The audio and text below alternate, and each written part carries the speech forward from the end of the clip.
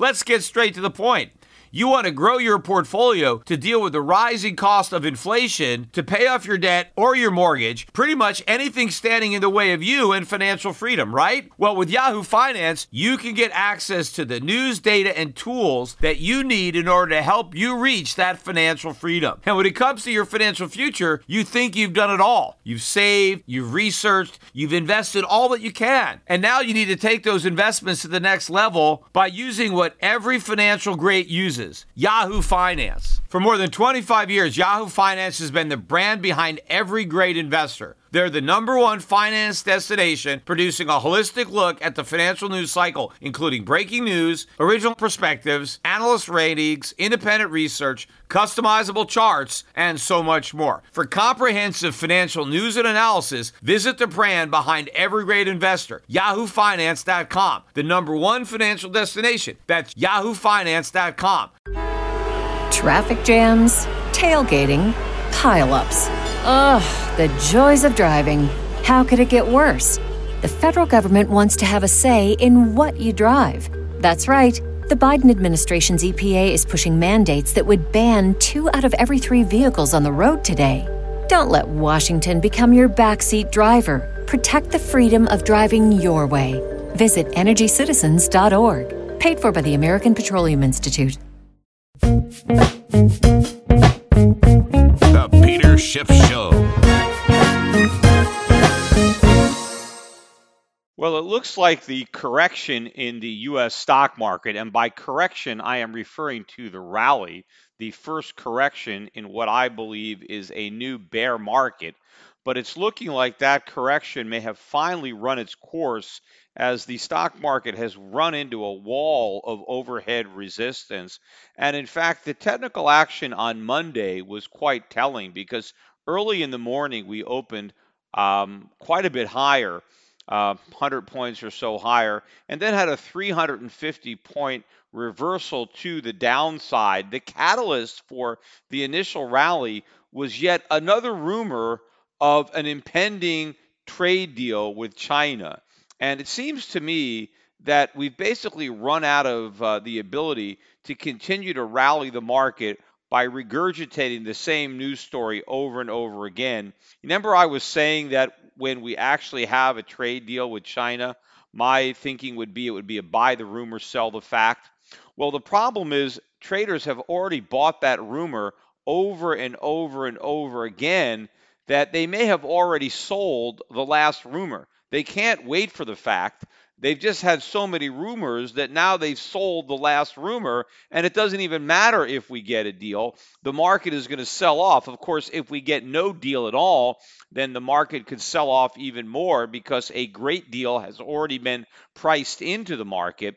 But there isn't going to be a great deal. There will be a deal. There will be nothing great about it. There will be probably nothing substantive about it. Expectations have been raised so high, which is another reason that I don't think Trump is as good a negotiator as he pretends. Remember, the idea is to lower expectations, to promise a little, but then deliver a lot. But when you overpromise and underdeliver, which I think Trump is going to do, that's not a good strategy. And especially if you let your negotiating partners realize that you've already taken credit for a deal, well, now you don't really have the leverage to walk away from a deal when the markets are already so invested in a deal coming out. But the technical action, continued over the last couple of days. Today, in particular, the Dow down again. I think it's the third day in a row. The Russell 2000, the biggest loser on the day, now down. I think it was about 2% on the day. So the market in general is weakening.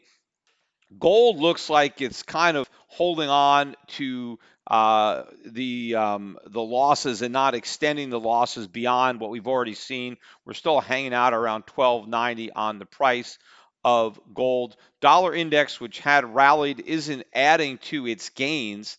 To me, the dollar should be going down.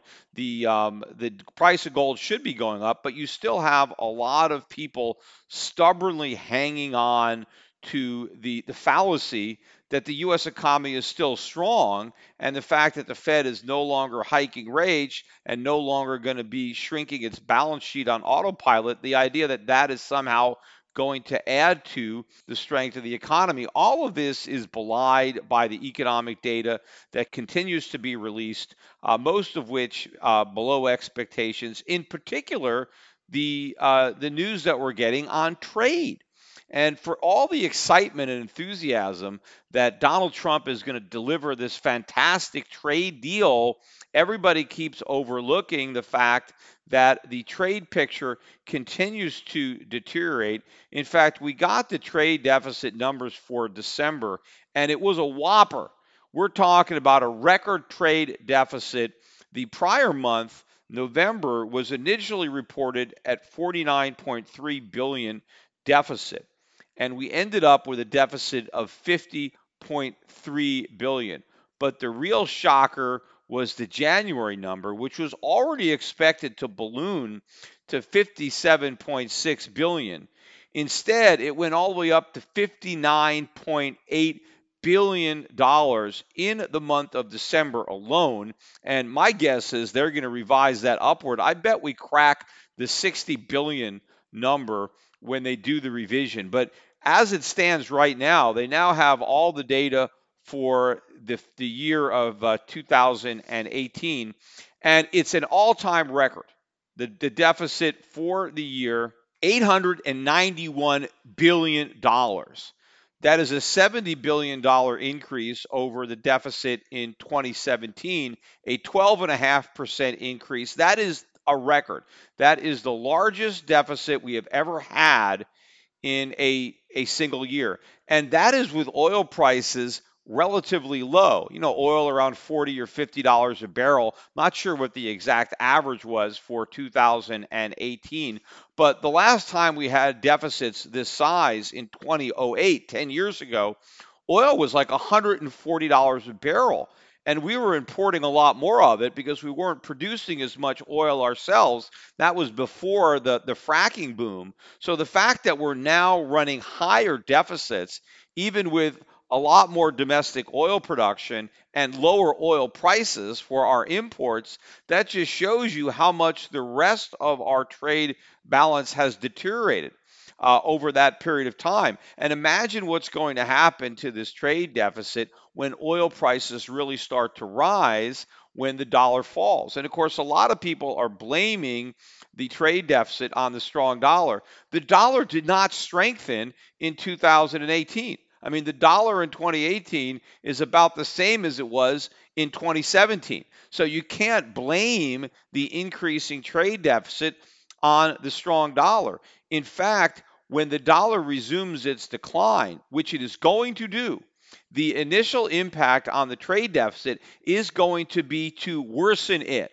That's going to be because a weak dollar is going to mean everything we import is going to cost us more money. We're going to need more dollars to buy stuff when the dollar goes down. And it's going to work the reverse on our exports. We're not going to earn as much foreign currency from our exports. And so a weakening dollar is going to lead to bigger trade deficits in the short run. Now, in the long run, if the dollar weakens enough, of course, Americans will be so broke, we'll be priced out of a lot of markets, and we're going to have to stop buying stuff.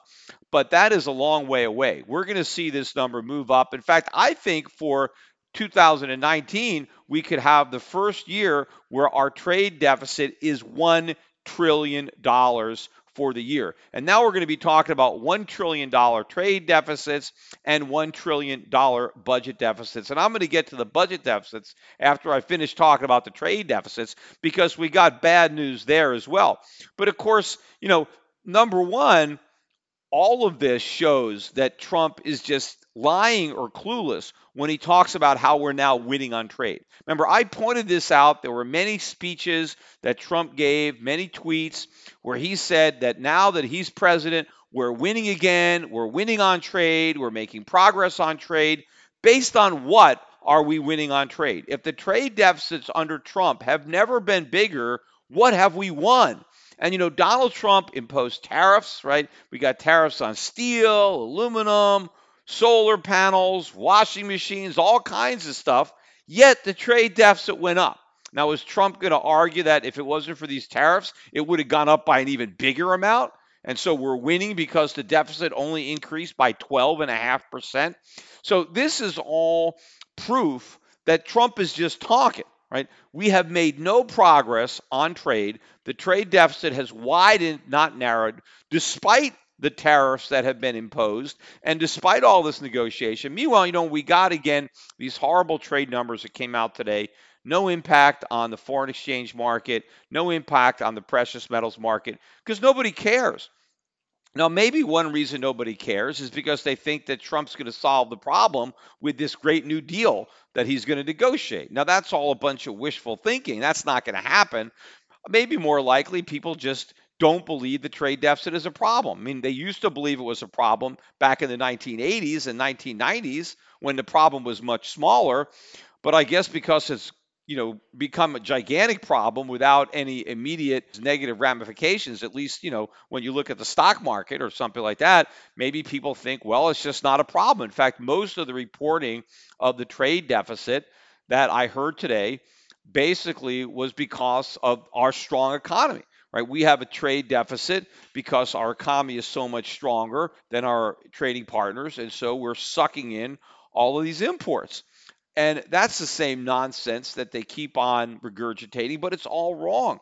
Strong economies produce surpluses. When you have a really strong economy, you're producing more stuff than you need. Your economy is so strong, you're so productive, your factories are cranking out so much stuff that you can't even buy it all. And you're able to export your surplus, right? I mean, think about it. I mean, any business, let's say you're running a farm, right? And you have a farming business.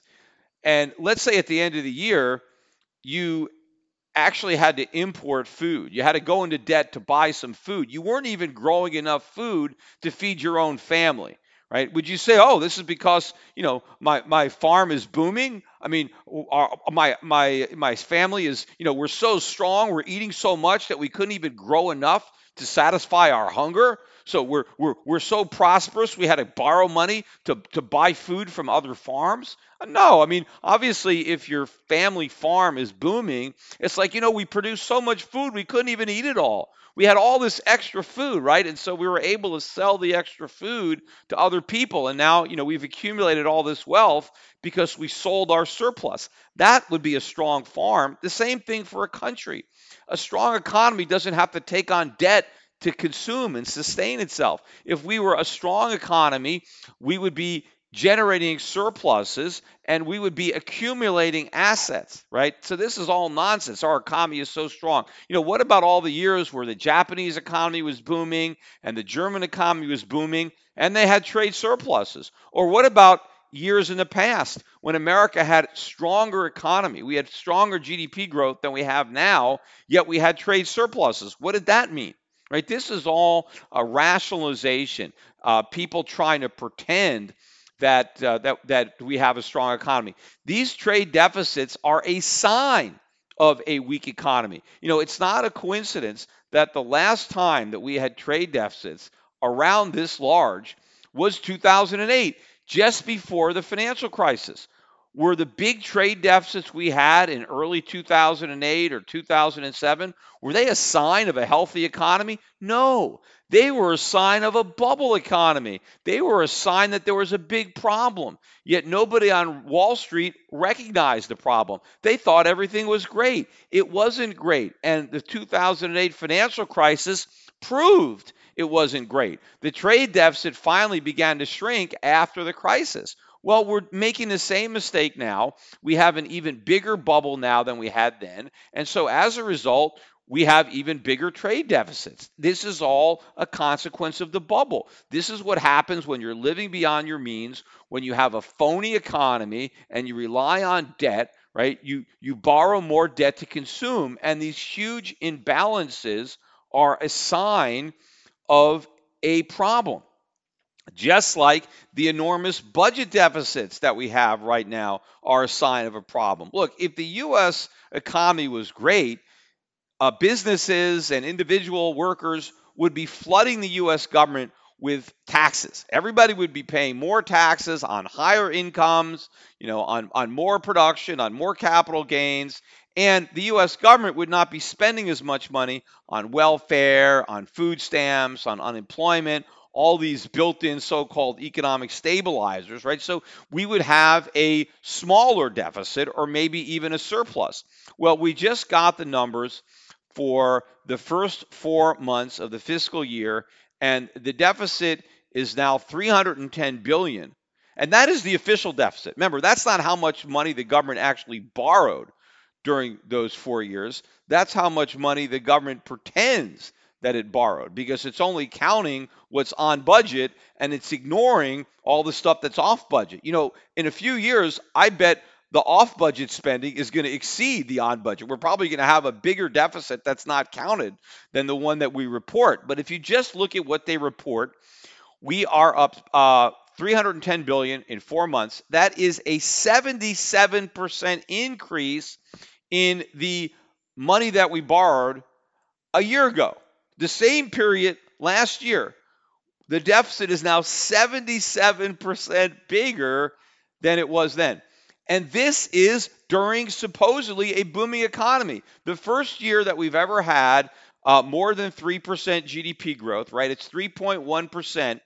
If the initial estimate holds up for Q4, we'll have 3.1% economic growth, the most since 2005. Yet the budget deficit is up by 77% already over the same period last year, when we had economic growth about 50% less, 2.2 wherever it was for last year. Now, is that a sign that the economy is so much better than it was a year before? No. If the economy was better, the deficit would have come down. The same thing for individuals. Individual credit card debt is booming. Auto debt is booming, student loans booming, corporate debt is booming. Everybody is going deeper and deeper into debt, yet the government keeps telling us we're more and more prosperous, right? The economy is booming, yet our debt is booming, not our assets, not our net worth, right? Our debt, our liabilities are exploding. And I've talked about this many, many times. I've used that analogy. In fact, it's such a good analogy that Jeff Gundlach has used it himself again when he's describing it. But going into debt is not a sign of economic health, right? If you run into an old buddy of yours from college and you ask him, "Hey, how you doing?" and he starts telling you about all the debt he has, about all the credit card debt he has, about the second and third mortgage he put on his house, about the fact that he's, maxed out all his credit cards and and borrowed against his retirement savings, and then he tells you he's doing great. That's not a guy that's doing great. A guy that's doing great is a guy that paid off his debt, right? He doesn't have any debt, doesn't owe any money on his credit cards, owns his cars, free and clear, paid off his home mortgage, has a lot of retirement savings. Look, when people are doing well, they save. It's when they're not doing well that they're forced to borrow, right? There's an old expression too, saving for a rainy day. That means when it's a sunny day, when times are good, that's when you're able to save so that when times are bad, you have something to fall back on. Think about this. We are almost at a record length in how long this economic expansion has been going. Yet everybody is loaded up with debt. We're running record amounts of debts. The government has record debt. Corporations have record debt. Americans have record debt, individuals, and this is after a huge run of supposed prosperity. How are we going to handle the next economic downturn if we're so indebted now, right? The sun has been shining all these years and we've saved nothing. And now we're going to get a long overdue rainstorm and we have got nothing. Right? How are we going to handle it? If Americans have saved nothing when they were employed, right, working, had jobs, when they lose their job, what are they going to tap into? How are they going to make ends meet during the next recession? They're not. We have never been more ill prepared for a recession than we are now, because the recovery that we supposedly enjoyed was a recovery in name only, because we didn't recover. If we actually had legitimate economic growth Americans would have used that growth to pay down debt, to pay down money they borrowed when times were tough. All of a sudden, times are good. They can pay off their debt. They can pay down their mortgages, right? The government could have run years of surpluses. I mean, even under the old Keynesian model, right, of priming the pump with deficit spending, you were supposed to pay off those deficits when the economy was good. You were supposed to use the surpluses from a strong economy to finance the deficits in a weak economy. But if we're having record deficits in a weak economy, how are we going to expand those deficits and make them even bigger during the next downturn? Because, of course, if we go into recession, and we've already got the Atlanta Fed now, I think they're at 0.5. They notched it up 0.3 for their estimate for Q1 GDP. But remember, the last couple of years, wherever the Atlanta Fed started, they always ratcheted it down quite a bit. So based on the last couple of years, if you look at where the Atlanta Fed has been, we're probably going to end up with negative growth in the first quarter of 2019. So this may be the beginning of the recession. But if we go into recession this year, whenever we go into recession, you know that everybody is going to be calling for a stimulus. They're going to say we need a fiscal stimulus. Well, what have we had? We've had massive fiscal stimulus during the boom. The huge deficits that we've been running during the boom have constituted a fiscal stimulus. And now what? We're supposed to make the stimulus even bigger during the recession? We've had monetary stimulus. Yes, even though the Fed has been tightening, look at how low interest rates still are. I mean, that is still a stimulus. It's just not as large a stimulus as the economy needed, given how big the addiction was to cheap money, right? They were dialing back the dosage and we were going into withdrawal. But if we have to relaunch fiscal and monetary stimulus based on where we are, which we are going to do, right, this whole thing is going to blow up. Now, we got some more bad economic data that people are ignoring. Look at the construction spending number for December. Now, for some reason, everybody was expecting an increase. They were looking for a 0.3% gain in December construction spending. Instead, we dropped by 0.6. And the year-over-year change in spending went from up 3.4 to now up just 1.6. So weak numbers in construction spending. That's going to continue. Now, we're going to get, of course, the jobs report for February is going to come out on Friday, right? It'll be the first Friday in March, and we're going to get that number. We got the ADP private sector number today, and that number was expected to come out at about 180, 190,000. They revised the prior month all the way up from 213,000 to 300,000. Not really sure how they did that. I think that's following the number that we had from the government. But the actual number came in at 103,000. So obviously quite a big reduction in the pace of job gains that we got the prior month. So we'll see what we get on Friday. One of these days, we're going to get a bad number. I mean, we're always one report away from a bad number on jobs, a spike up in unemployment claims. I mean, that's kind of the last thing that everybody is hanging their hat on as really evidence of a strong economy is this supposedly low official unemployment rate. But of course, we know the real unemployment rate is quite a bit higher than the official rate.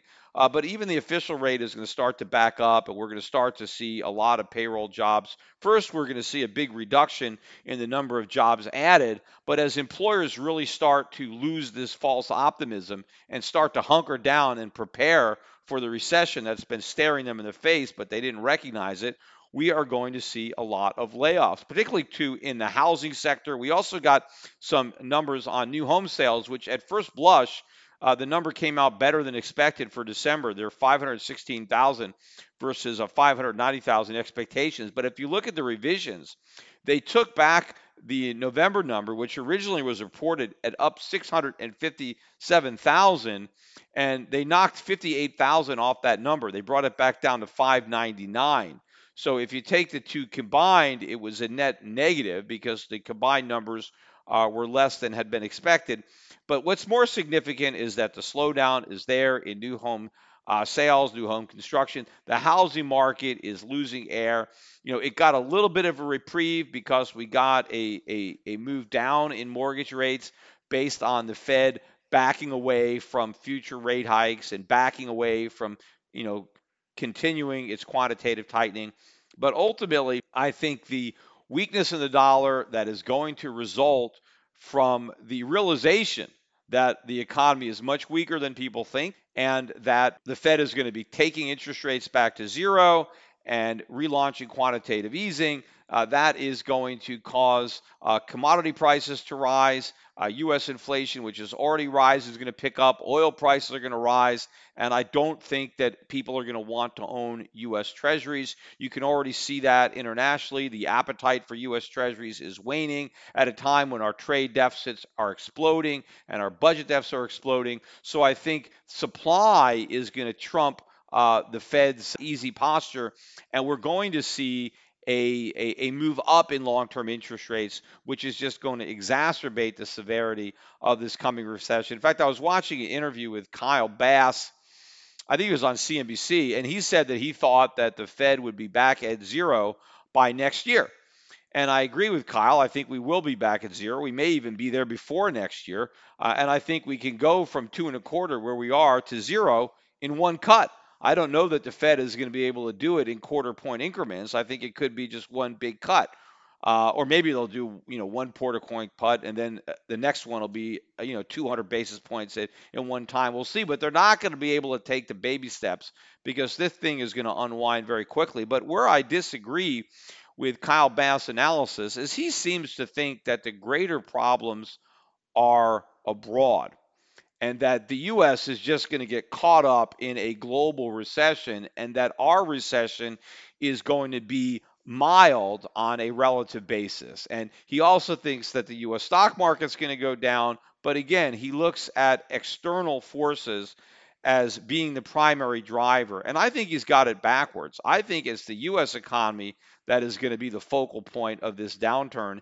And I think that the reversal in monetary policy that we're going to see, the Fed going back to zero and the Fed resuming quantitative easing, that is going to have a stimulative effect, not in the U.S. economy, but in the global economy. Because I believe that the main drag on the global economy has been the specter of a rising dollar, rising U.S. interest rates, and rising U.S. budget deficits that are crowding out investment capital for emerging markets. The belief that the Fed was going to sit back and not only not monetize all this debt, but add to the liquidity drain by, draining its own balance sheet. The idea that all of this capital was going to come from the rest of the world, that is what was dragging down the global economy. And so I think when the world becomes less optimistic on the U.S. economy, and in fact more realistic on their outlook for the U.S. economy, when the dollar starts to fall, that is going to ease financial conditions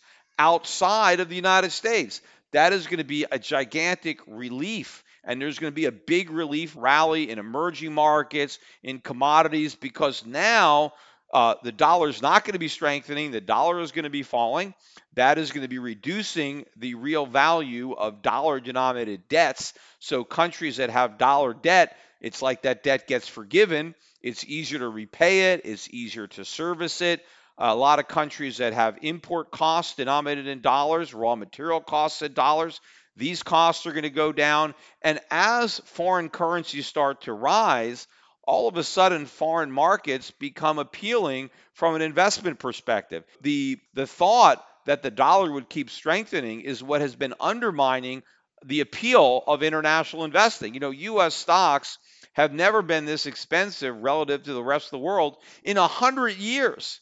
So that divergence is not going to go on once the currency headwinds in the rest of the world become currency tailwinds. So now all of a sudden you're going to see big investment flows into emerging markets and other economies. That is going to help their economies because that money that's coming in is going to be invested and it's going to benefit those economies. So this is what Kyle Bass is not seeing. He's missing this bigger point.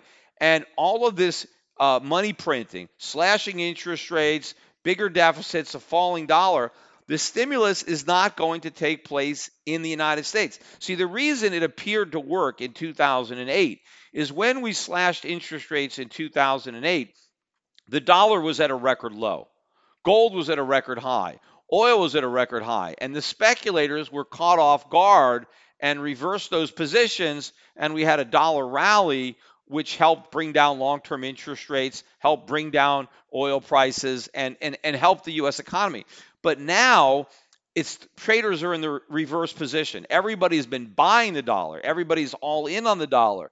People haven't been buying gold. They've been shorting gold. Everybody is on the wrong side of the trade. So the next time the Fed goes back to zero, goes back to QE, we're going to have the opposite reaction. The dollar is going to tank like it did between 2002 and 2008, except it's going to fall much more because the U.S. is in much worse shape now than it was then. So America is not going to benefit from this next round of stimulus. It's the rest of the world that's going to benefit. America is going to have to pay the piper for what it's been doing. All of a sudden, we're going to see rising consumer prices, rising long-term interest rates, and as our bubble deflates, our stock market is going down with it. We're going to have a lot of people who are going to get laid off because we have all these jobs that were a byproduct of spending borrowed money, of importing products and borrowing the money to pay for it, right? All this cheap credit, this boom, this is all going to end in a bust. All of this was malinvestment.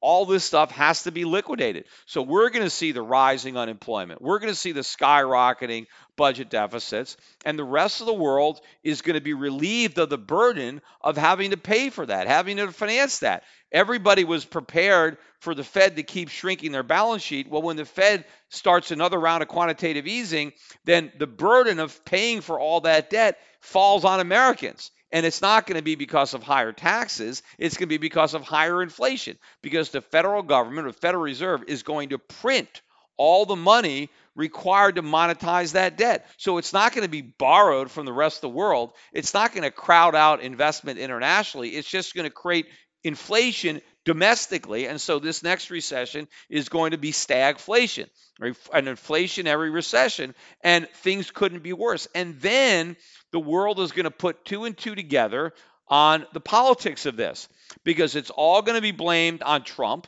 on Republicans, on tax cuts. And so if people were getting optimistic on America because they thought Trump was going to make America great again with lower taxes and less regulation, how are those same investors going to react to the prospect of a socialist president making America socialist again with higher taxes, more regulation? And if the debts were exploding like this, if we have record trade deficits, record budget deficits, record individual debt, record corporate debt in good times, imagine how we're going to shatter these records in bad times. And if there was no Republican opposition to big deficits when times were good, if nobody was against big deficits to fund tax cuts for the rich, well, who is going to be against big deficits when it's to fund a emergency recovery when we have all these Americans who are unemployed and highly in debt, right? Well, who's going to object to running huge deficits so that we can forgive the student loans, so that we can guarantee everybody a good job at a living wage, so that we can provide health care for everybody, or maybe some other elements of the Green New Deal, right? There is going to be no fiscal responsibility left. So when investors connect those very obvious dots, and this is going to be much worse than the financial crisis that we had in 2008. I mean, that was a Sunday school picnic compared to what's coming on. And to me, again, this is so obvious now. Yes, I know it's taken a lot longer than I thought. Many more years have passed than I would have believed could have passed. But all that means is we dug ourselves into a bigger hole. We took on even more debt. The economy got even more screwed up. And the bigger the bubble is, the worse it is for everybody when it pops. And because we were able to make this bubble so much bigger than it would have gotten had it popped 5 years ago, that's 5 more years of damage to the economy. That's 5 more years of debt, right? But I think that means it's a lot more money. I think that my strategy is ultimately going to return a much bigger payoff to anybody who has been following my advice, because the problems that I was positioning myself to profit from have gotten much bigger.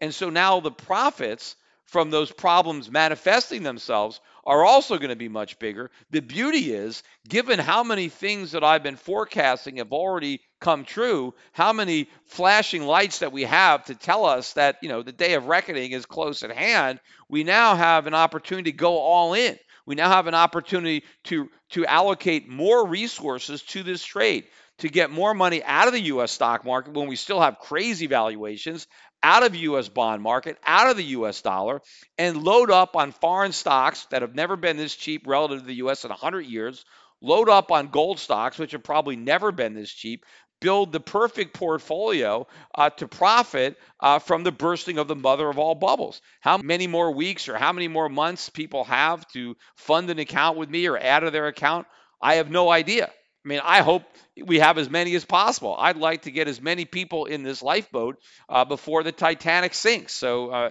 if you're still contemplating it, just think about all the things that have happened, tune out all the noise, and recognize where we are. Recognize how close to 2008 we are right now. Remember how few people saw any problems right up until the point that the economy went off a cliff. Well, we're about to go off a much bigger cliff. The same people are just as clueless now as they were then. So before they wake up, right, before the Fed has to completely show their hand, right, don't wait for the Fed to cut rates back to zero. Don't wait for the Fed to do QE4. I don't think it'll be too late if you wait till then, right? It won't be nearly as good a time if you do it now. But if you wait till then, I think the trade is going to be a lot more expensive because the dollar is going to tank. But it's going to go down a lot more, than that. So, if you do it right away, it's better than not doing it all. But to me, I think it's clear sailing. I don't need any more proof. I'm 100% convinced that I'm right and that we're very close to an inflection point. So before we get there, just fortify your portfolios. If you have accounts, add more money to the accounts. If you haven't set up an account, get one set up. And we'll see what happens with this jobs number on Friday. One of these days, it's going to be a big number. I haven't seen any real indication yet that we're there. But you know what? When we do get a really bad jobs number, it's probably going to surprise everybody. And my bet is not only will we get a surprising, terrible number, but then they'll go back and revise down the prior numbers, and we'll find out that those numbers were a lot worse than we were originally told.